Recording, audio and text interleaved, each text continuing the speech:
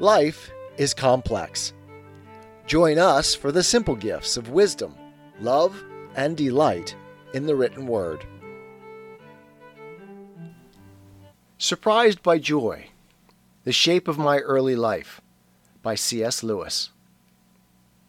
Epigraph by Wordsworth. Surprised by joy, impatient as the wind. To Dom Bede Griffiths, OSB. Preface. This book is written partly in answer to requests that I would tell how I passed from atheism to Christianity, and partly to correct one or two false notions that seem to have got about. How far the story matters to anyone but myself depends on the degree to which others have experienced what I call joy. If it is at all common, a more detailed treatment of it than has, I believe, been attempted before, may be of some use.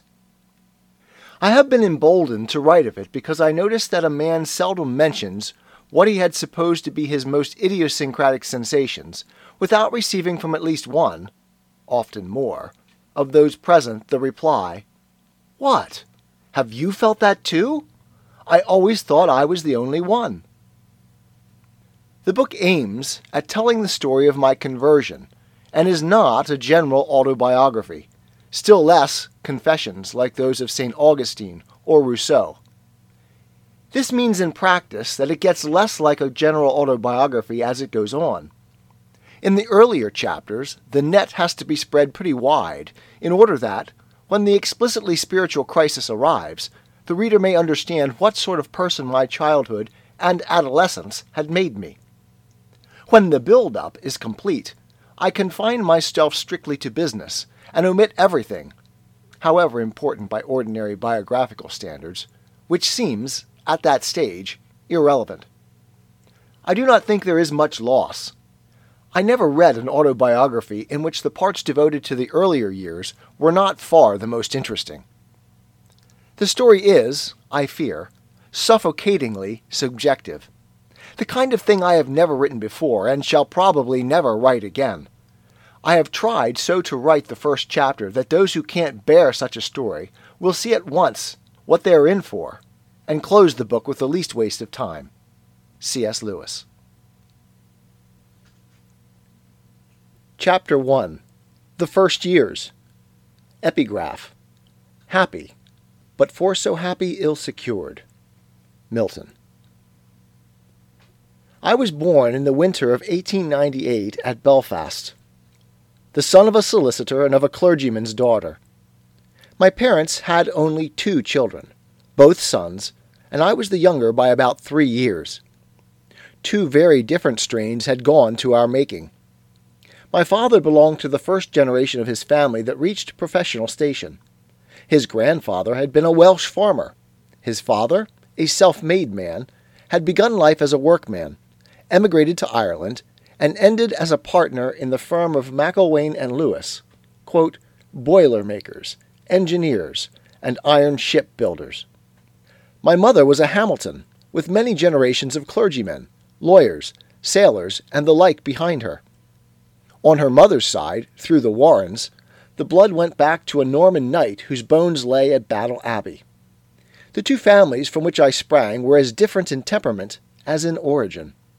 My father's people were true Welshmen, sentimental, passionate, and rhetorical, easily moved both to anger and to tenderness. Men who laughed and cried a great deal, and who had not much of the talent for happiness. The Hamiltons were a cooler race. Their minds were critical and ironic, and they had the talent for happiness in a high degree. Went straight for it, as experienced travelers go for the best seat in a train. From my earliest years, I was aware of the vivid contrast between my mother's cheerful and tranquil affection and the ups and downs of my father's emotional life. And this bred in me, long before I was old enough to give it a name, a certain distrust or dislike of emotion as something uncomfortable and embarrassing and even dangerous. Both my parents, by the standards of that time and place, were bookish or clever people. My mother had been a promising mathematician in her youth, and a B.A. of Queen's College, Belfast, and before her death was able to start me both in French and Latin. She was a voracious reader of good novels, and I think the Merediths and the Tolstoys, which I have inherited, were bought for her. My father's tastes were quite different. He was fond of oratory, and had himself spoken on political platforms in England as a young man. If he had had independent means, he would certainly have aimed at a political career. In this, unless his sense of honor, which was fine to the point of being quixotic, had made him unmanageable, he might well have succeeded, for he had many of the gifts once needed by a parliamentarian: a fine presence, a resonant voice, great quickness of mind, eloquence, and memory. Trollope's political novels were very dear to him. In following the career of Phineas Finn, he was, as I now suppose, vicariously gratifying his own desires. He was fond of poetry, provided it had elements of rhetoric, or pathos, or both.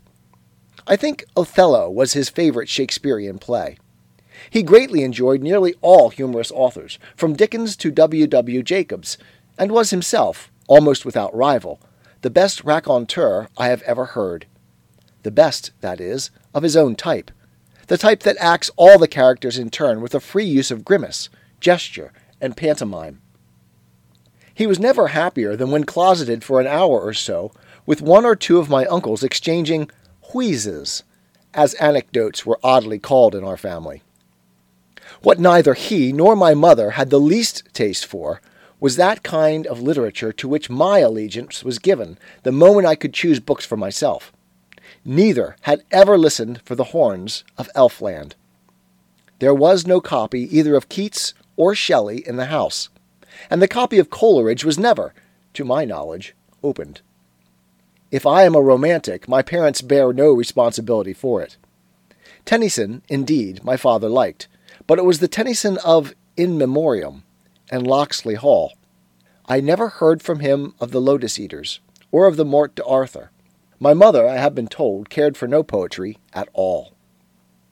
In addition to good parents, good food, and a garden, which then seemed large, to play in, I began life with two other blessings. One was our nurse, Lizzie Endicott, in whom even the exacting memory of childhood can discover no flaw, nothing but kindness, gaiety, and good sense. There was no nonsense about lady nurses in those days. Through Lizzie we struck our roots into the peasantry of County Down. We were thus free of two very different social worlds.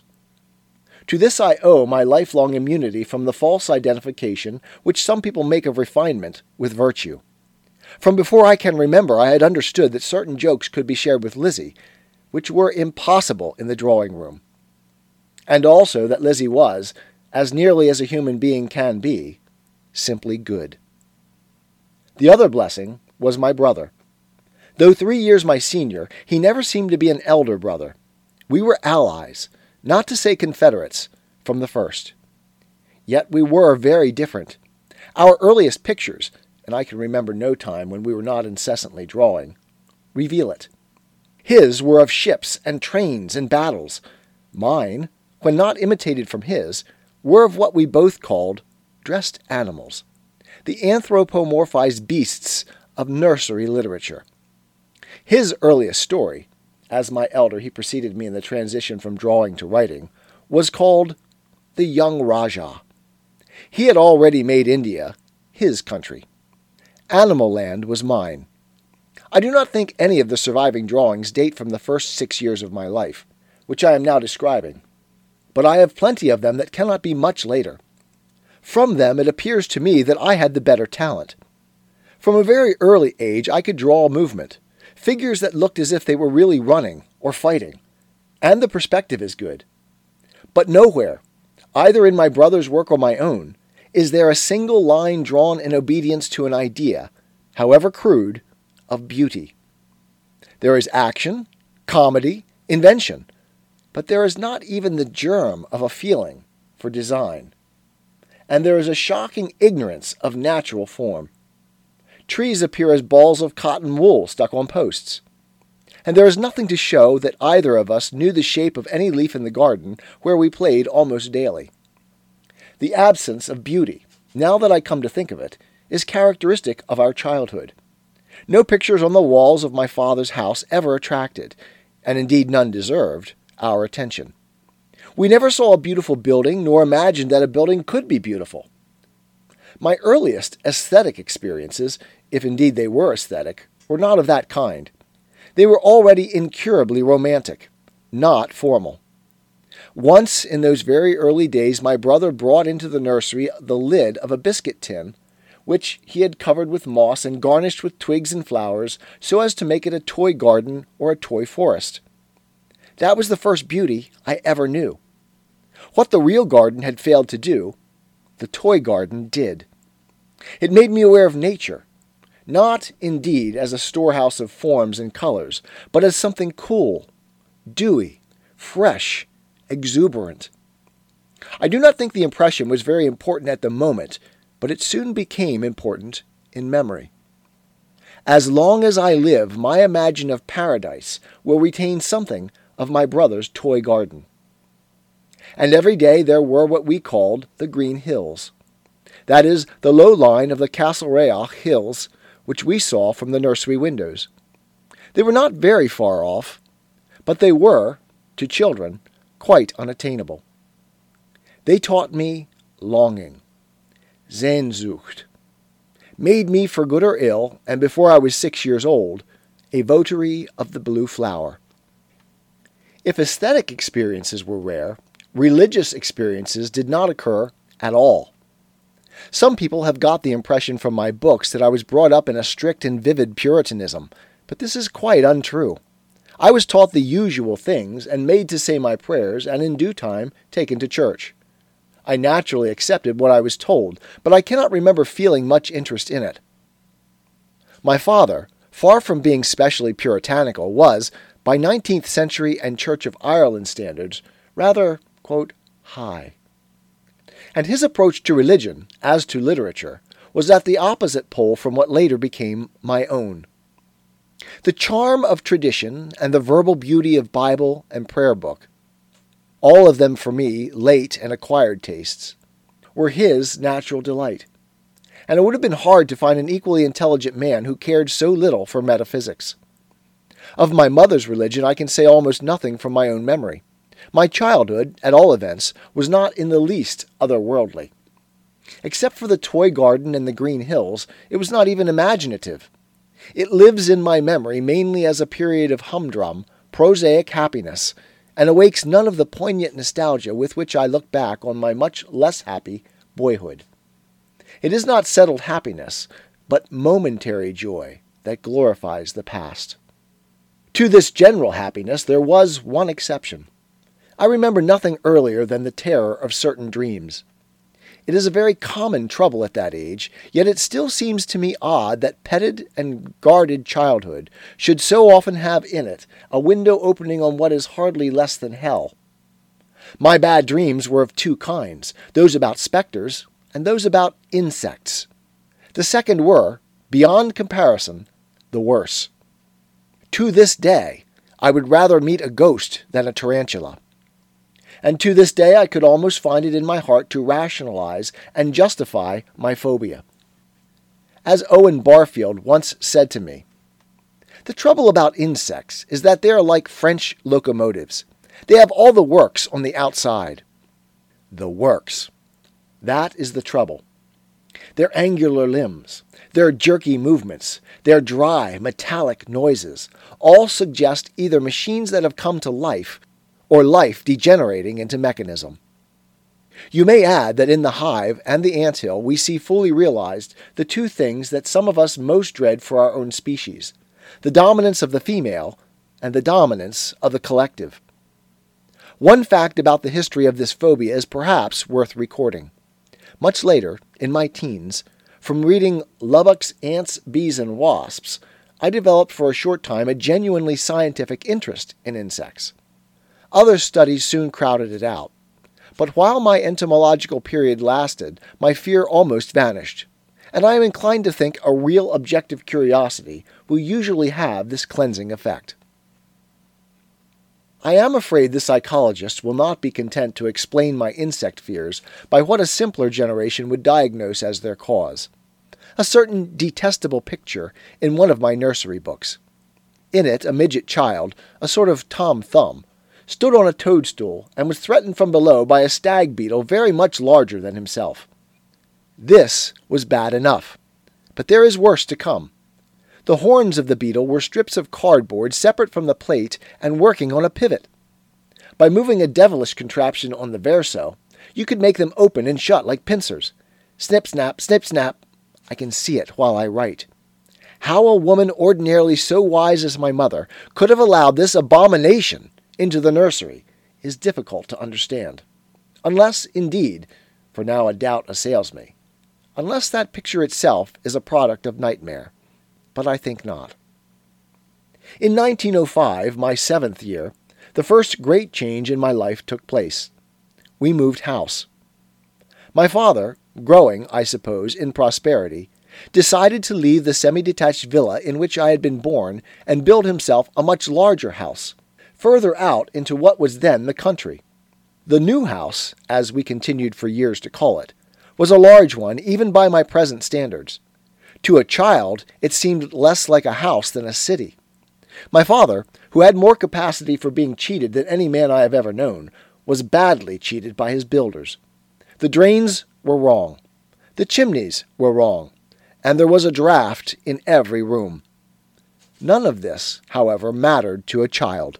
To me, the important thing about the move was that the background of my life became larger.